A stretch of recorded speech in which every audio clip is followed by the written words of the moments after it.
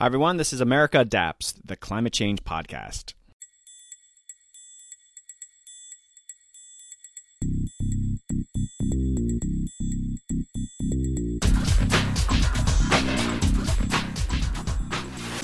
Hey Adapters, welcome back to another exciting episode. I'm Doug Parsons, your host of America Adapts. In this episode, we take a look at the climate adaptation and disaster policies of the Democratic candidates running for the presidency in the 2020 election. Yes, a very important topic.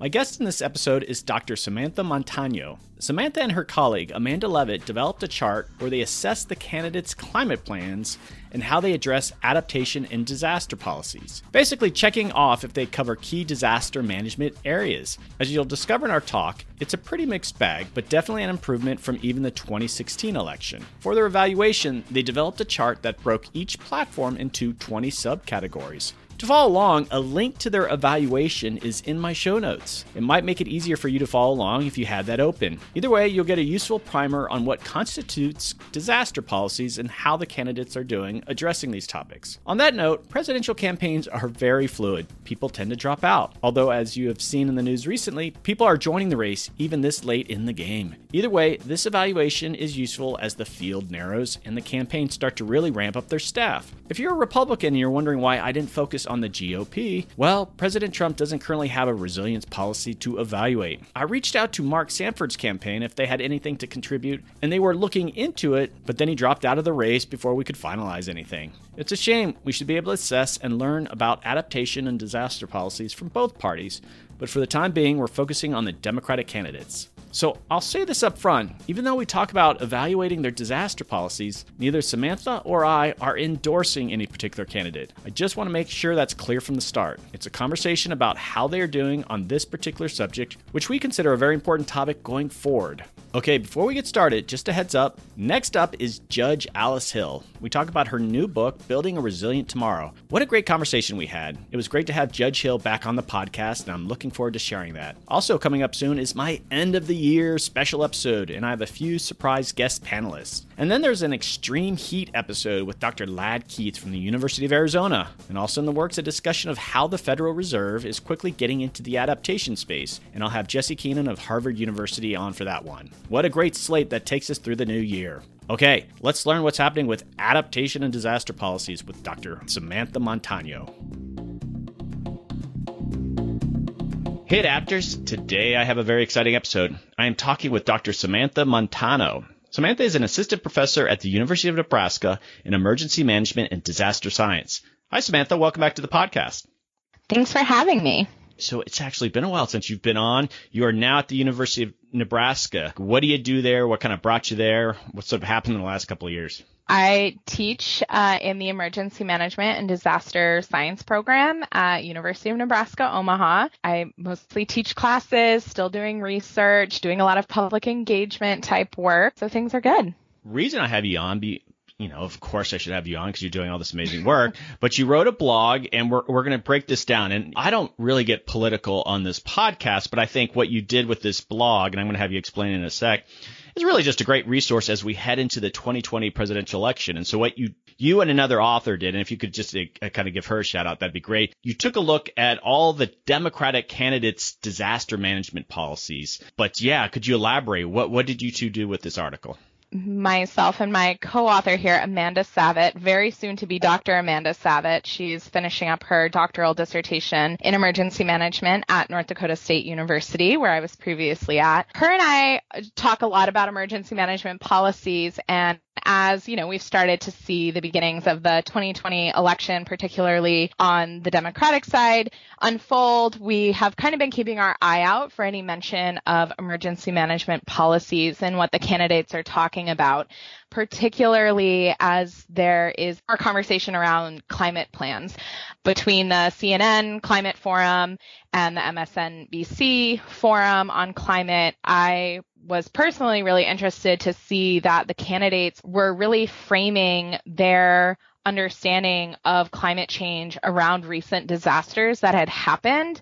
And yet when they were talking about climate related policies, there was very little to any mention of emergency management specific policies that would address those disasters that they were kind of framing this climate conversation around. And so I felt like there was this little bit of a disconnect going on in those conversations. For my listeners, I know a lot of you, when you listen, you're not really looking at anything, but I'm going to have a link to this blog. And if you can, I highly recommend just opening it as I have this conversation with Samantha, just because it's kind of nice to look at the chart. Most of you are not going to have that luxury, and we'll make sure that it all makes sense. But yeah, it should look at those show notes, and I'll have a link and you can click it open. On that note, I want to add some context here too as we kind of dig into this, but you looked at all the Democratic candidates and they came up with some climate plans, but it just so we know, and this is the nature of dealing with a presidential election. Beto O'Rourke dropped out since you published this piece, right? Has anyone else sort of left I don't think anyone else left the race. No, I think it's only him. And so many of them, it's hard to keep track. I'm pretty sure it's only been him that's dropped out.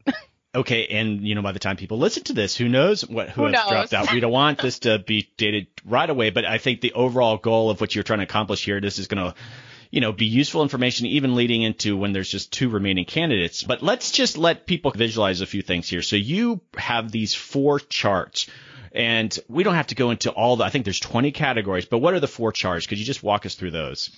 Yes. In emergency management, we kind of divide the tasks and activities that we do into these 4 phases. So mitigation, the things we're doing to prevent or minimize damage from disasters.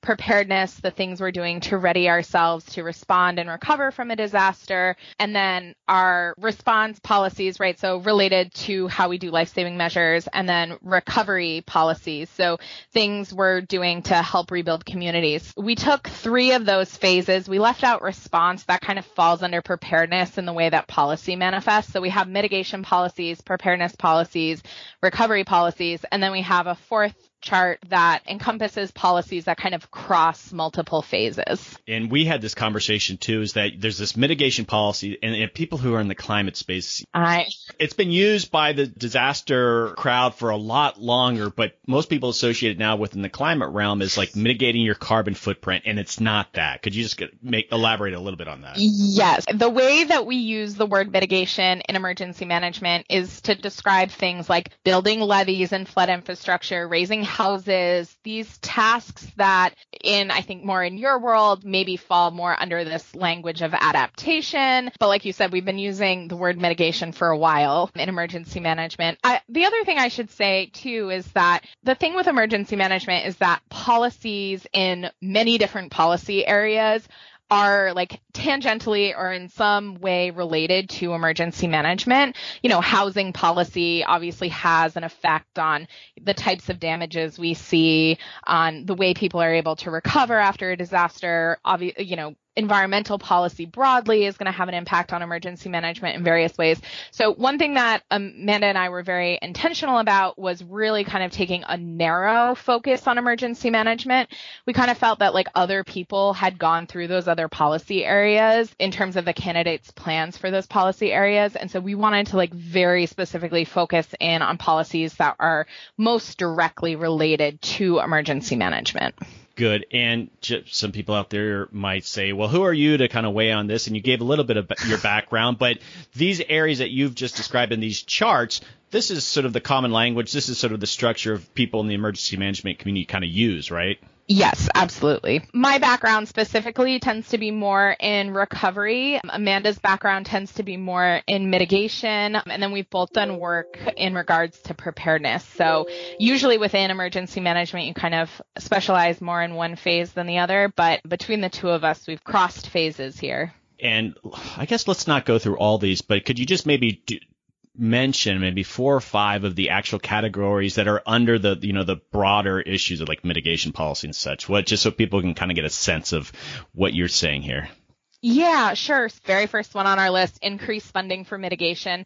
The way we approach, actually, maybe I should back up and say the way that we approach this is that we pulled up the websites of all the candidates. I looked through all the plans they had, but pretty much was focusing in on their climate plan specifically. That's where I found the most emergency management policy related topics mentioned. And so within those climate plans, we coded to see what they were talking about.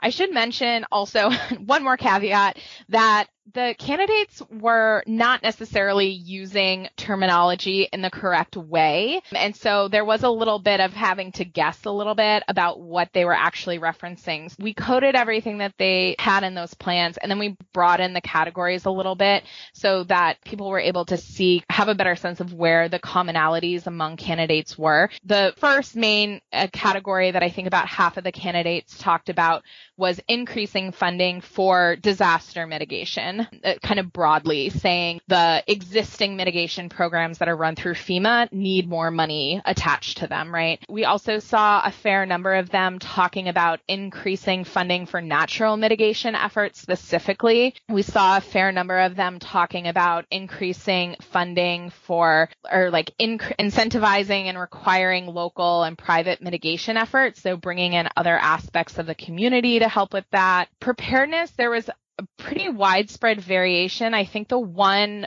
point that had the most agreement among candidates was improve data and information for decision making, which again, in terms of actual policies, some pretty major differences there, but kind of this general sense that this is an issue that we have. In recovery, there was an emphasis among maybe a third of the candidates about really needing to increase the quality and equitability of recovery. And then across phase policies, there was a kind of a lot of talk about the need to create new federal structures or create new programs to help manage the consequences of climate change, specifically disasters. I think those were the ones that kind of had the most agreement to them. So looking at this chart, it kind of occurs to me, and I want to kind of dive into this. And again, I've probably already mentioned in the introduction that we're not endorsing any candidates here. Samantha's not endorsing anyone specifically, and I'm not endorsing anyone. That's not what we're here for, but just we want to go over what they're saying.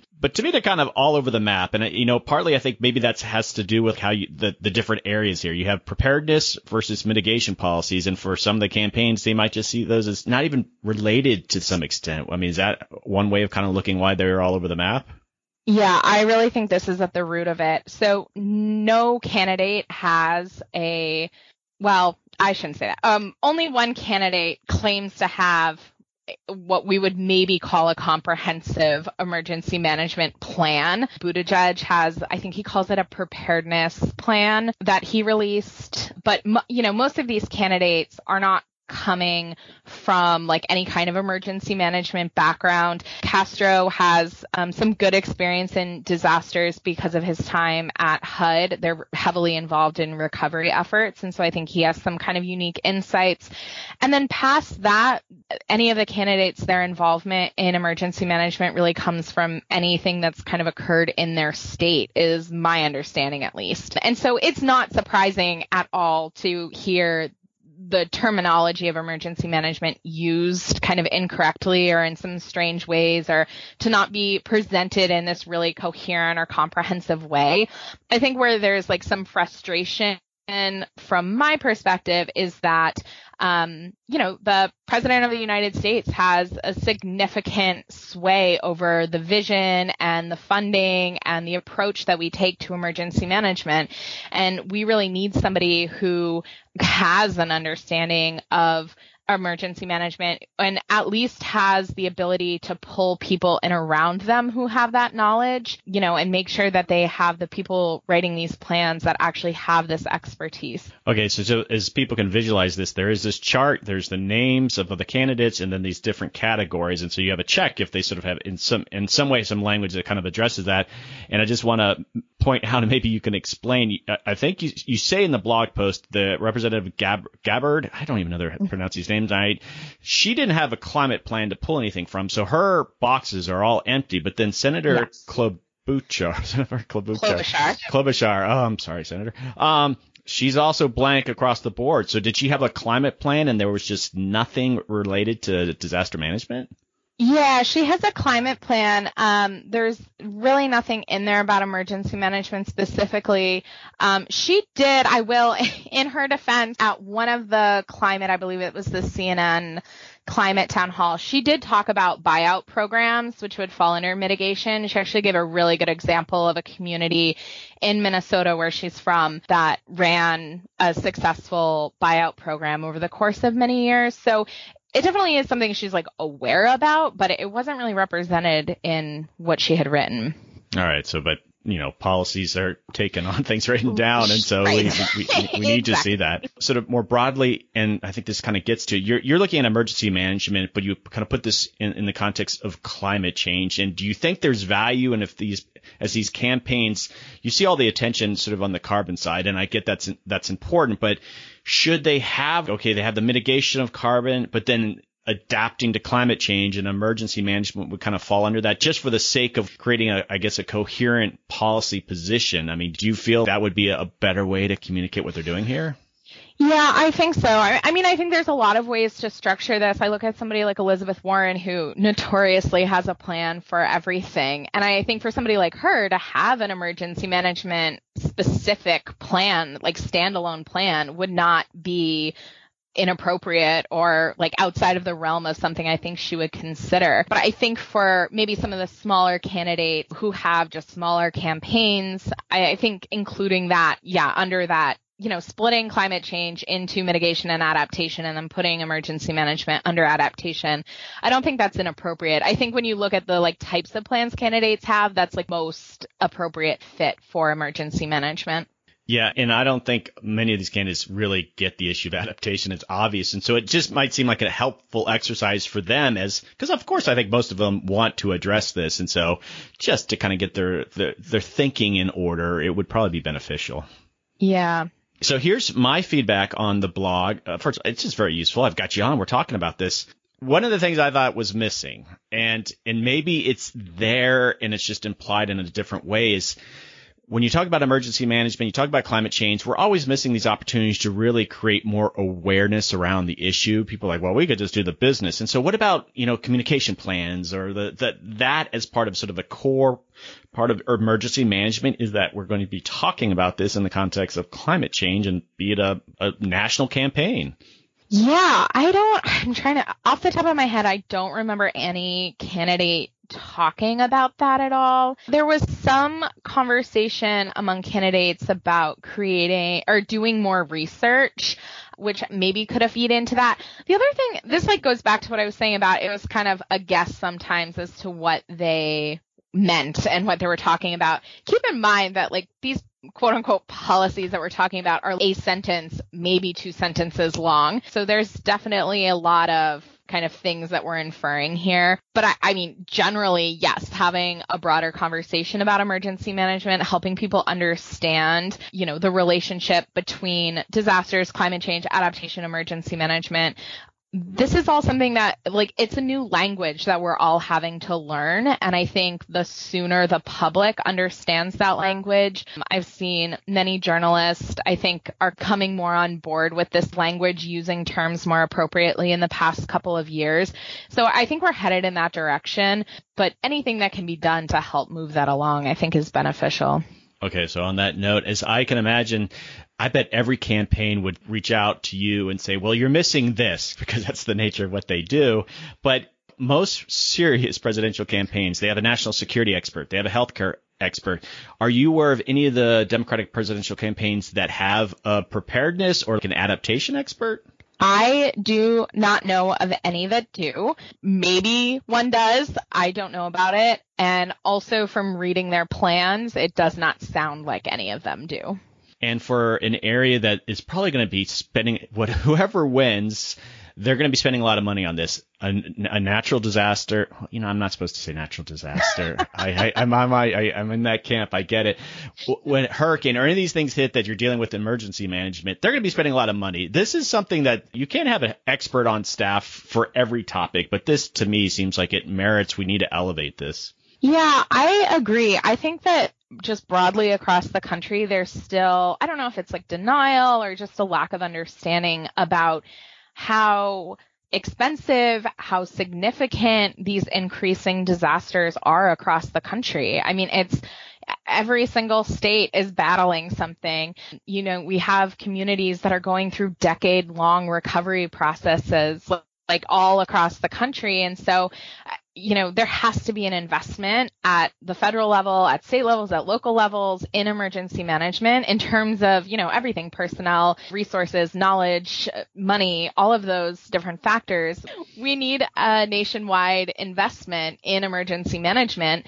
And to say that we want a candidate that has knowledge of emergency management, or at least has the people around them to help them learn about emergency management and make decisions that are based on what evidence tells us, we need to be doing, that are not just pulling policies out of thin air, but are actually, basing policy decisions on the actual needs of communities across the country, is absolutely vital in how we move forward and what the damage from climate change across the country looks like in the next decades. So in the introduction for this piece, you talk about framing. And so a lot of candidates and a lot of people talking about climate change are like, look at these wildfires. It's climate change. It's the hurricane, climate change. Therefore, we need to reduce our carbon emissions.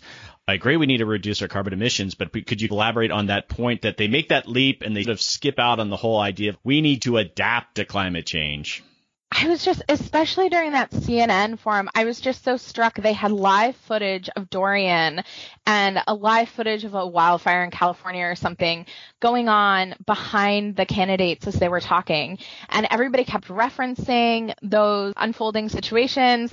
And then they would just talk about carbon or whatever else, right? Straws, not eating meat, all of those things, which, sure, let's talk about that. That's important.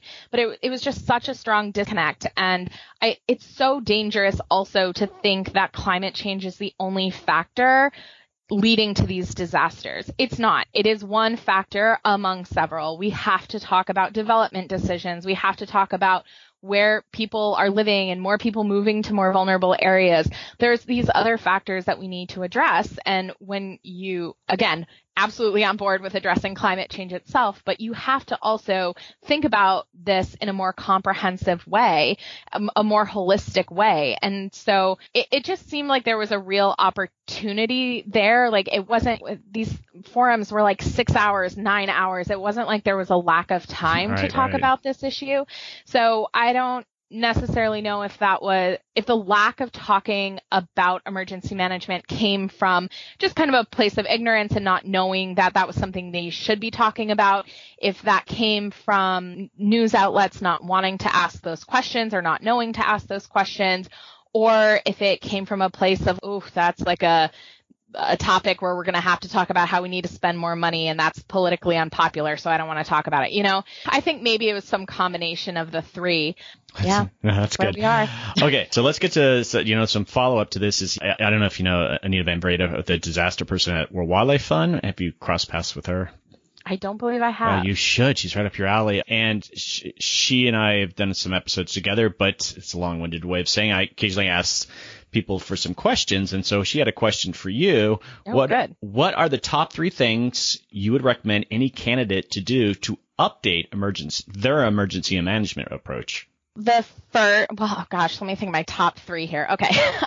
The first, it would be to, which many of them have said, increase funding for mitigation across the country, but not only increase funding, but provide support to communities in determining what mitigation needs to happen in their communities, and to kind of provide some of that personnel and technical support to communities as they're starting to think through their mitigation needs. Secondarily, I would say recovery reform has got to be a big one. Again, this is, you can take many different approaches, but the way that we do recovery in the United States is ineffective, inefficient, and unjust. And we've got to do something about it, especially as we're seeing so many communities having to not getting through the recovery process before the next disaster comes. And then the third is more specific, really.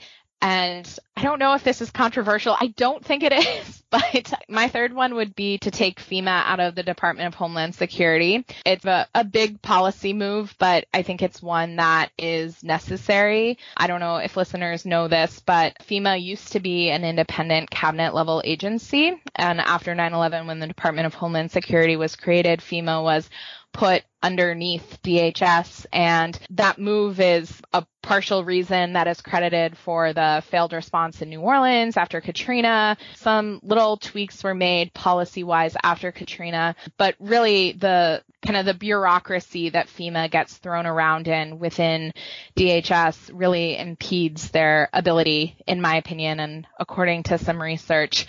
And also, I'll say researchers, I think, have a pretty general consensus on the need to pull FEMA out of DHS, but also, interestingly, practitioners are pretty widely on board with that. Going back almost a decade now, the International Association of Emergency Managers came out in favor of removing FEMA from DHS. James Lee Witt, former FEMA administrator, came out in support of it as well. So I think that's a policy change that's been out there for a while that it's probably time to act on. Wow, bold. Well, I hope that wasn't too controversial. No, so. They need to do something even bigger. You know how the Federal Reserve is this truly unique thing that, something equivalent to FEMA needs to be that unique. It's disasters are coming. Can't politicize this stuff. And so, need a big change. Yeah. Okay. A few more questions here. Did the two of you try to contact any of the Republican campaigns? No, we did not. Okay. Just because you felt like there wasn't any material or content that you could analyze or what? Yeah, to my understanding, Trump does not have a climate plan. Perhaps I'm wrong in that assumption.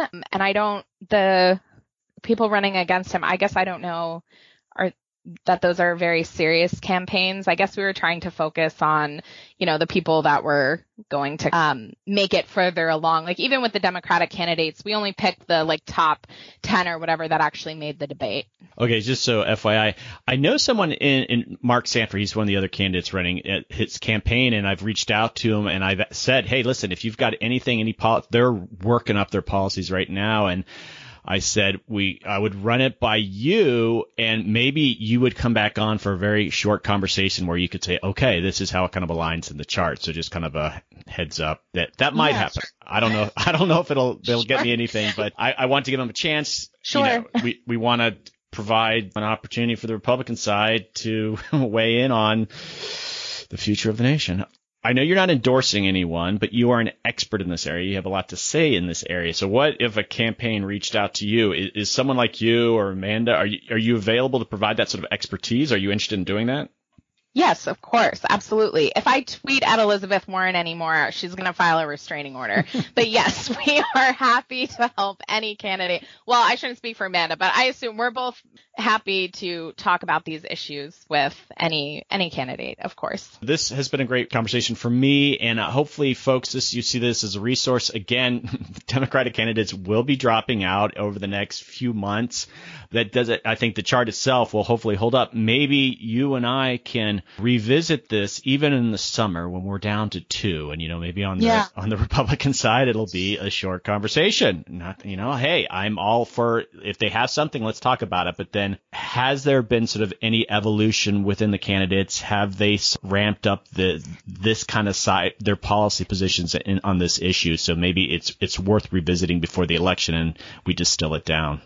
Yeah, I'd definitely be curious to do that as well. And I think also I should say, as critical as I am about the policies that they've put forth, and just thinking that it's not comprehensive enough and they're not necessarily the most immediately pressing policies or whatnot, I think that it is important to recognize, though, that to my memory, and I could be misremembering, but to my memory, this is kind of the most we've talked about emergency management policy in a presidential election. And so I think that that's at least a positive sign. And I do also think that it's an area that if a candidate took a minute to look at it, I think there could be some really quick evolution in their thinking about these different policies, depending on which disasters happen around the country and whatnot. I think that come summer, there could be some changes here.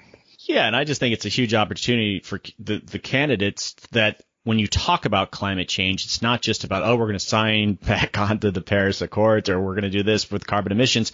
We got to do that. But that's sometimes just isn't a great selling point. But, we're going to deal with the wildfire issue. We're going to be better prepared for hurricanes. It's just a better way to engage with the public on the issue of climate change. And I think it's a big missed opportunity. Yeah, I do as well. Okay, Samantha, thanks for coming on. It was great to reconnect with you, and I'm glad to see you're still just kicking ass in this space. And thanks again for coming on. Thanks for having me.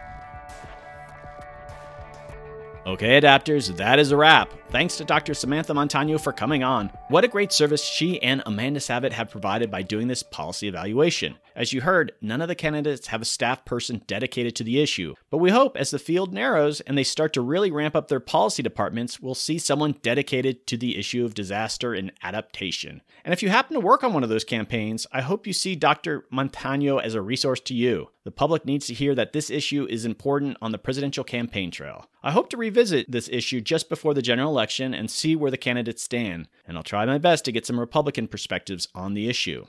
Okay, some final housekeeping. If you or your organization are interested in partnering on a specific podcast, let me know. There's so many stories to tell on this emerging issue. Let's see if we can collaborate on a future episode. Also, if you are interested in having me speak at a public or corporate event, definitely reach out. I know you're going to enjoy it. I've been doing some keynote presentations, and I also talk about the guests that have come on this podcast. I will talk about adaptation in ways that will motivate and inspire you. You can reach me at americadapts@gmail.com. Okay, your donation makes a huge difference. Don't forget, this is a nonprofit organization. You are supporting further communicating what will be the defining issue of this and future generations. And what I mean is adapting to climate change. You can donate at a very simple website, and the link is in my show notes. Okay, you also hear how you can support the podcast outside of financial means. You can share on social media. Let's say you have a particular favorite episode. Go and share it. Tell your friends, family, and colleagues. Podcasts grow based on word of mouth, and I count on you guys to share it on Twitter and Facebook, and please retweet at me. Don't forget to join the Facebook page and the Facebook community group.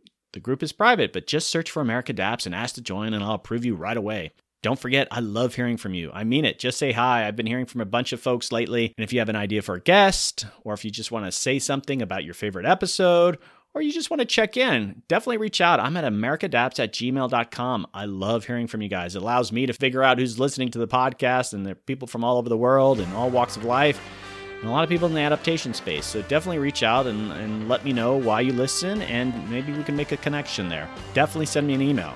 Okay, adapters, keep up the great work. I'll see you next time.